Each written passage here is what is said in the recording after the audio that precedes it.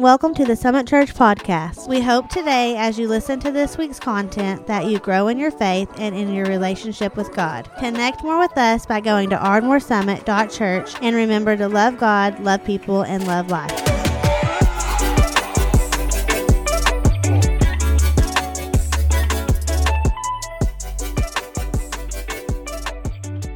This morning, I want to talk to you about the life of David, looking at chaos in the kingdom. Chaos in the kingdom. We have some sermon outlines. I want you to take notes today. I'm going to be going over a lot of material, and I want you to be blessed by this message, although it is kind of a difficult topic, because today we're going to talk about the difficulties of family. Woo-hoo! Yeah. How many of you have crazy in your family? Oh, come on. Raise your hand. Raise your hand. Don't look at the person to your left or right. I just asked, they're in your family somewhere. Come on, raise your hand. I want to see. Now, everybody look around. You're not the only ones. Now, if you didn't raise your hand, there's a good chance that you are the crazy in your family. Right? You are the crazy one in your family. But all of us have family stuff, family issues. We've all had to deal with just family stuff. I can't tell you how many times as a pastor I have met with very mature Christians. Siblings, brother, sister, parents, children, grandparents, grandkids, whatever it is. And there's friction. There's fighting. There's issues. This is not a new thing. It's been going around since Adam and Eve, Cain and Abel. This has been going around since the dawn of time, and it's going to continue to go around until all of us are glorified in our heavenly state. Amen? Family. For David, the kingdom was his domain, but his family was messed up.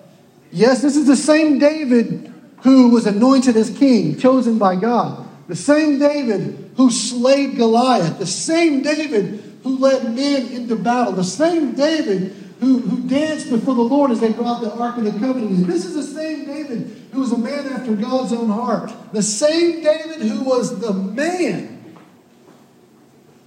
didn't do the best job as a dad. The same David that we say, man, if I could have just an ounce of his courage. That same David messed up in some pretty big ways as a father. So if you're a mom or dad here today, grandparent, aunt, uncle, whatever, you need to realize that even great people, great men and women, make mistakes. And I know that this can be a heavy, difficult sermon, because we're going to look at David's situation. We're going to look at his kids and how there was probably more drama with David's family than you will ever face, assuming so. But there's some things that we can look at as a cautionary tale. Don't let this happen to your family. For David, there was a great deal of blessing from the Lord, but there was also a great deal of chaos in the kingdom. Now, admittedly, if you go to that slide, next slide, I'm not going to read these scriptures, but I want you to write them down. And this week, I want you to read these chapters. 2 Samuel 13 and 2 Samuel 18. That'll give you a picture, because honestly, I'm going to cover several years worth of chaos in this morning's message. And I would literally spend the entire time just reading the text. I want you to read the text on your own time and read the first couple of chapters of 1 Kings. You'll see a little bit of that too. But I want you to simply have these, because I'm going to be going very, very fast through the chaos in the kingdom. You can go to that next slide. Family issues plagued the house of David in David's later years. The end of David's life was plagued by family problems. David had many wives, he had many concubines, and with that comes many problems. That don't misread what I just said. The Bible loves marriage. God is a romantic. God's all about marriage, right? He said it's not good for man to be alone. For this reason, a husband shall join his wife. singular. Wife. We talked about this in small group this past week. We even talked about it on men's trip of all things. But we talked about this issue. Why does it seem like these great men of God are practicing other cultural practices around them and not being faithful to what he did? Well, does God not see that? Yes, God sees that. He's not pleased with it either. But he allows it, just like he allows us to have a will, to make choices, and we live with the consequences of that. So, guys, it's good for a man to be married, but it's good for a man to have one wife. Ladies, it's good to find your husband, singular. So just in case you hear of anybody that's like, hey, I'm in a relationship with 5 guys and 3 ladies, and we're married, say, you know what? Nothing good can come of that. Nothing good can come of that. And David saw that. You see, it wasn't as if David was just bored and thought, well, I'll go find another wife. Most of this was for political reasons. Most of this was, I'm going to make a treaty with that king over there. He's got a daughter. And so in those days, they would simply marry, and that was that. And there's young ears in the room. You can use your imagination, but I'm sure there were other reasons why this was going on. But it's simply to say, this was not a good deal. It brought about chaos. Which is kind of the first rule, before we even get to the people in the story, is this. If you don't do things God's ways, chaos is guaranteed. If we don't do things God's way, chaos is inevitable. God does not want us to live in chaos, in confusion. He doesn't want us to live in that. He wants us to live in the way that He's called us to live. And with that comes peace. All right? There may be hardships, but there can be peace in the hardships. And so chaos comes about when we try to do things our way, the world's way, and not God's ways. Well, let's jump into a few of the characters in the story. First of all, David has a son. Go to that one's named Amnon. Say Amnon. Amnon. Amnon is his firstborn. He is his firstborn son. You can read the story. I'm going to go over this very quickly. Forgive me if I say some things that are kind of shocking and say them rather quickly, but I'm going to do it for time's sake. But Amnon was his firstborn, and Amnon had bad friends. He's the prince, but he gets surrounded with the wrong people. And Amnon has a thing for his half-sister. And as you read the story, he says, I would sure love to be with her, but that can't happen. And his friends convince him to develop a scheme to make it happen. And he forcefully takes his sister Tamar. Immediately after, the Bible says that Amnon is disgusted by her. He can't even look at her because of what he's just done to her.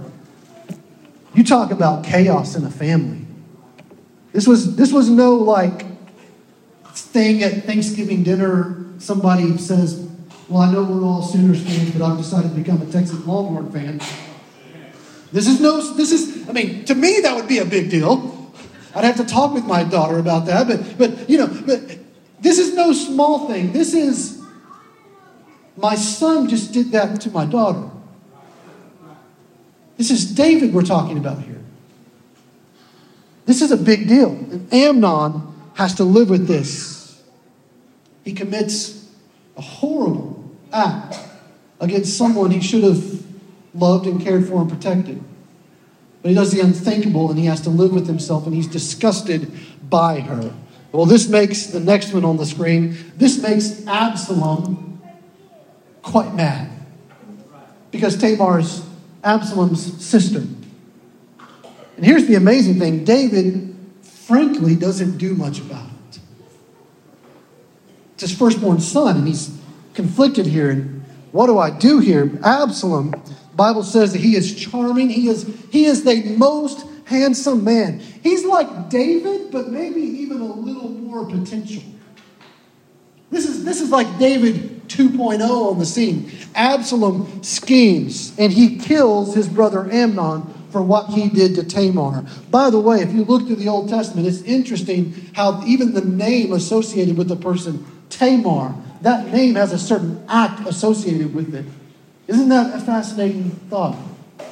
But he's charming and he's ready to bring about justice, but he does it in his own way, goes against the way of David, and he kills Amnon to avenge what he did to Tamar.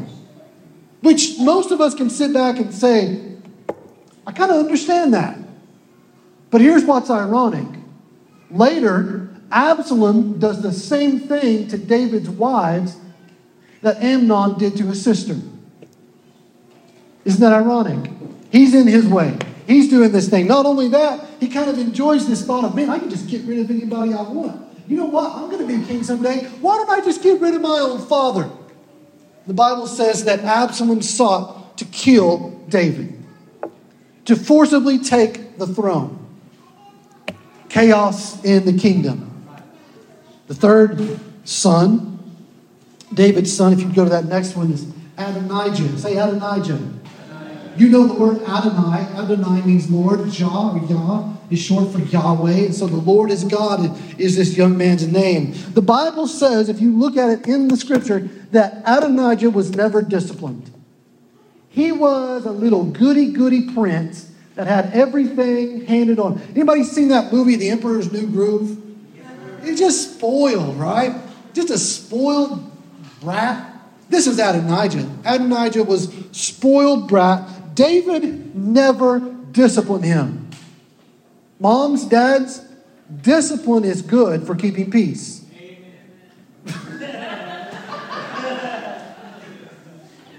Discipline actually keeps peace. That's not only true for a society. That's not only true for helping keep a church unified, but that's true for your own four walls of your house. Discipline keeps peace. But Adonijah was not unlike the other brothers, and he says, you know what? I want the throne. Absalom wanted the throne, and he sought up a big group of people to try to ascend the throne. And the Bible says that Absalom, you remember the story? His hair was caught in the thicket riding on his mule. And some of David's men came and killed him while he was suspended in the air. So he's out of the picture, and Adonijah says, well, Absalom's not going to be king. Amnon's dead. I can be king. I can be king, right? Just like Simba running through the safari. Oh, I just can't wait. Ba-da-da-ba-ba. Yeah, you guys know that. But he tried to take the kingship. He tried to take the throne. But he did it in David's later years. The Bible says, and I'm not making this story up, it's right there.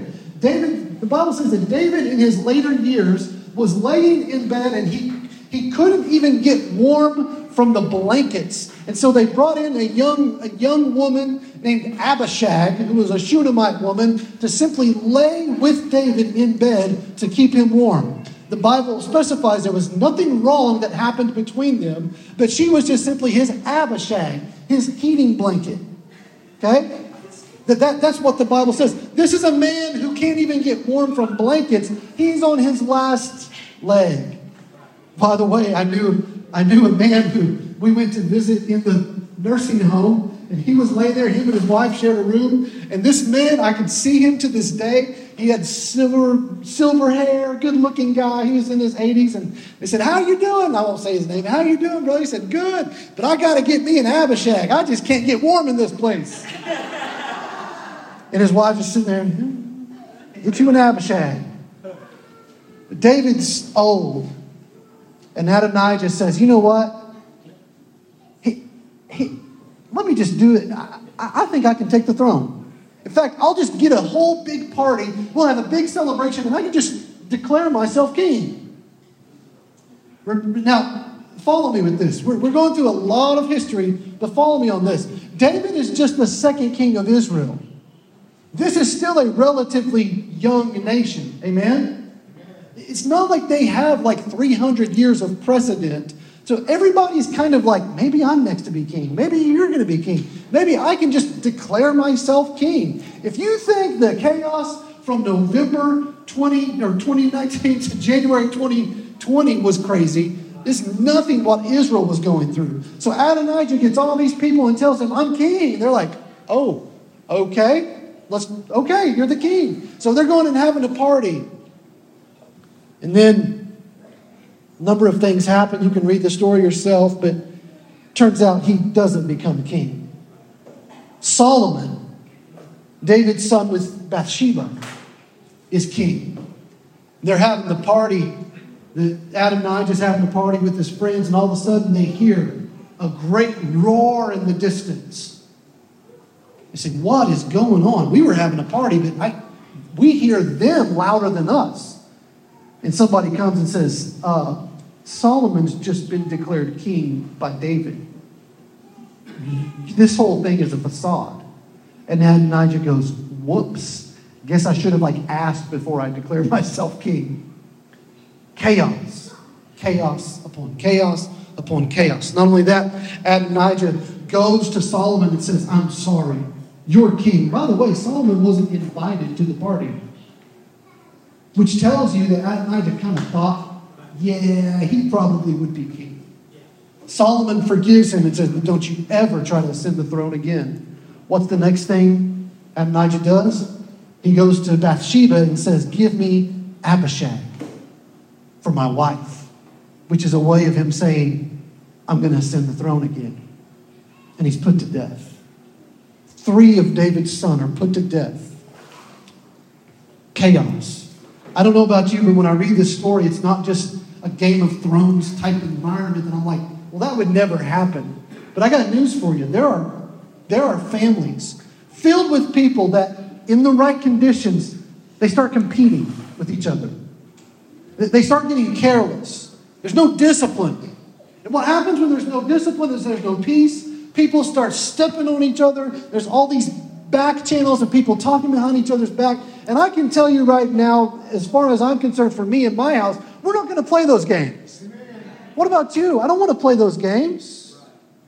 The Bible says that David didn't discipline his son. Maybe it's because David didn't receive the most affection as a child. Do you remember when his brothers were brought in before Samuel and lined up, David was left out in the field. It could have been like that. It could have been simply that, man, boys, I've got so much going on at work right now. I'm going to get to this at another time. Just go talk to your mom. Your mom's over there, your mom's over there, your mom's over there. All right? If that may be how it is, just go talk to your mom. Go deal with it. Maybe it was just he was too busy. Maybe the pressure of being king was just like, that's my bigger priority. And what's happening in my house, I'm going to deal with when it becomes a big problem. Let me tell you something. A little problem becomes a big problem like that. Amen? So what do we do about it? Let's look at a few tips here. Next slide. Write these down. A godly family must not be, number 1, competitive. A godly family must not be competitive. This is true for a church, by the way. There's no place for competition in a church. There's no place for competition in a home. It's amazing to me. I know brothers are a little bit competitive. I know sisters can definitely be competitive with each other.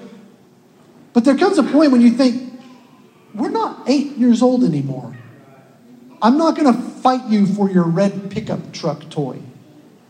There comes a point when you start looking at this and saying, I have a brother. I have a sister. Why would I be competitive with them? Secondly, a godly family must not be complacent. Complacent. That doesn't mean you have to have a family meeting every week. Once a day, Dad's calling us in for a family meeting, right? My son Roman, anytime I say something, he goes, but we're family. That's what his thing is right now. But we're family. Is this? I'm supposed to let everything slide. Yeah, it's because we're family I'm going to talk to you. It's because I love you that we need to have a meeting. It's because I love you that we can't get soft here. We can't get complacent. Complacent is when everything is so stagnant and you don't want anything to change whatsoever, that you just let this pool of water just fester over until it's absolutely ruined and poisoned. And you say, well, yeah, there's no change. Yeah, but there's no life. I would rather have life and have to have the water stirred a little bit than to just become complacent and stagnant. Husbands and wives, talk it out. Talk.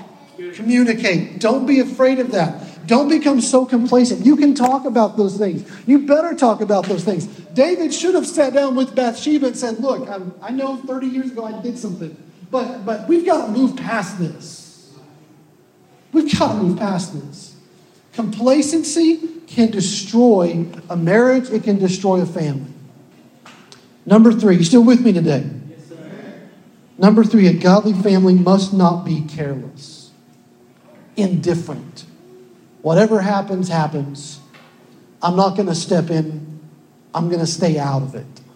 Now, there is a time to stay out of it, but there's a time to care, to step into it and say, wait a minute. Brother, sister, mom, dad, son, daughter, cousin, whatever family member it is, we need to talk about this because I care. I've known many people who have said sharp words to me, but I took it because I knew they cared. And I've known people who say nothing but flattering things, but I don't believe that they actually cared. If you really cared, I'm talking about family, not you all. I love you all. If you really cared, you'll speak the truth. Don't be afraid to speak the truth. Be tactful. Don't grab the Bible and start hitting somebody upside the head. Say, you loser, I've been holding this in for 20 years. I'm going to let it out in 20 minutes. No, don't do that. Be tactful. But care. Care. Amen? And then the last one is this. Conniving. You'll have to look up at the screen because I had to spell check that one. Conniving. David's sons were conniving. His firstborn schemed how to get with his sister. The second one, Absalom, schemed and connived how to kill his own father and ascend the throne himself. The other one, Adonijah, schemed about how he could go behind David's back and get the throne. Can we end with this? Listen to me, church. Scheming, trying to do things through shortcuts and not the right way never works. It never works. Musicians, if you come, conniving. You say, man, those are 4 obvious words that a family shouldn't have. But I got news for you. Even the best of us are prone to these temptations. Even the best families, the greatest men and women of God are prone to jockeying for a little bit of a better look, a little bit better position. I love my family. I'm not in competition with them. What did Jesus do when he came? He said, Son of Man did not come to be served, but to serve. That's who God is. God shares his glory. God shares his love. He's quick to forgive. He looks over a multitude of our sins. Can I get an amen? Jesus wasn't competitive. He said, I've come to serve you. Even the disciples who are always getting like things a little bit off, he reached down and he washed their feet and served them. Humility can set a family on a path to absolute blessing. Humility. Complacency. Don't ever get stuck. Don't ever get to those places where you're just, we're just soft and I don't really want to deal with that issue. No, deal with the issues. Do it, because if not, it's going to come out. Third, you've got to care. Fight for your kids, because I guarantee you, if you don't, there's a world ready to fight for them. I hit. If you don't fight for your kids and teaching them truth, there is a line of people waiting outside this graduation. When they get to college, there's a line of people ready to shape them. and to care for them and to tell them, you need to do things our way. Care. And then lastly, connive. No schemes. Don't strategize. I know y'all have never done this, but I know you're ready to have an argument with a family member, so you're prepping, like in the shower, thinking exactly what you're going to say, and you're like doing a chess match. Okay, if they say this, I'm going to say this. And when they bring that thing up, I'm going to bring this thing up. None of y'all have ever done that, right? Don't do it. Drop it. See, I'm going to get everything out in the open. I'm going to be real with people, especially my family. I want to do this. If you'd stand with me today, I want to pray over you and your family. I want to pray for you and your marriage. I want to pray for your kids. I want to pray for your extended family. I want to pray for even people that they may not be blood, but they're close. They're like family. I want to pray for strong relationships and for chaos to be gone.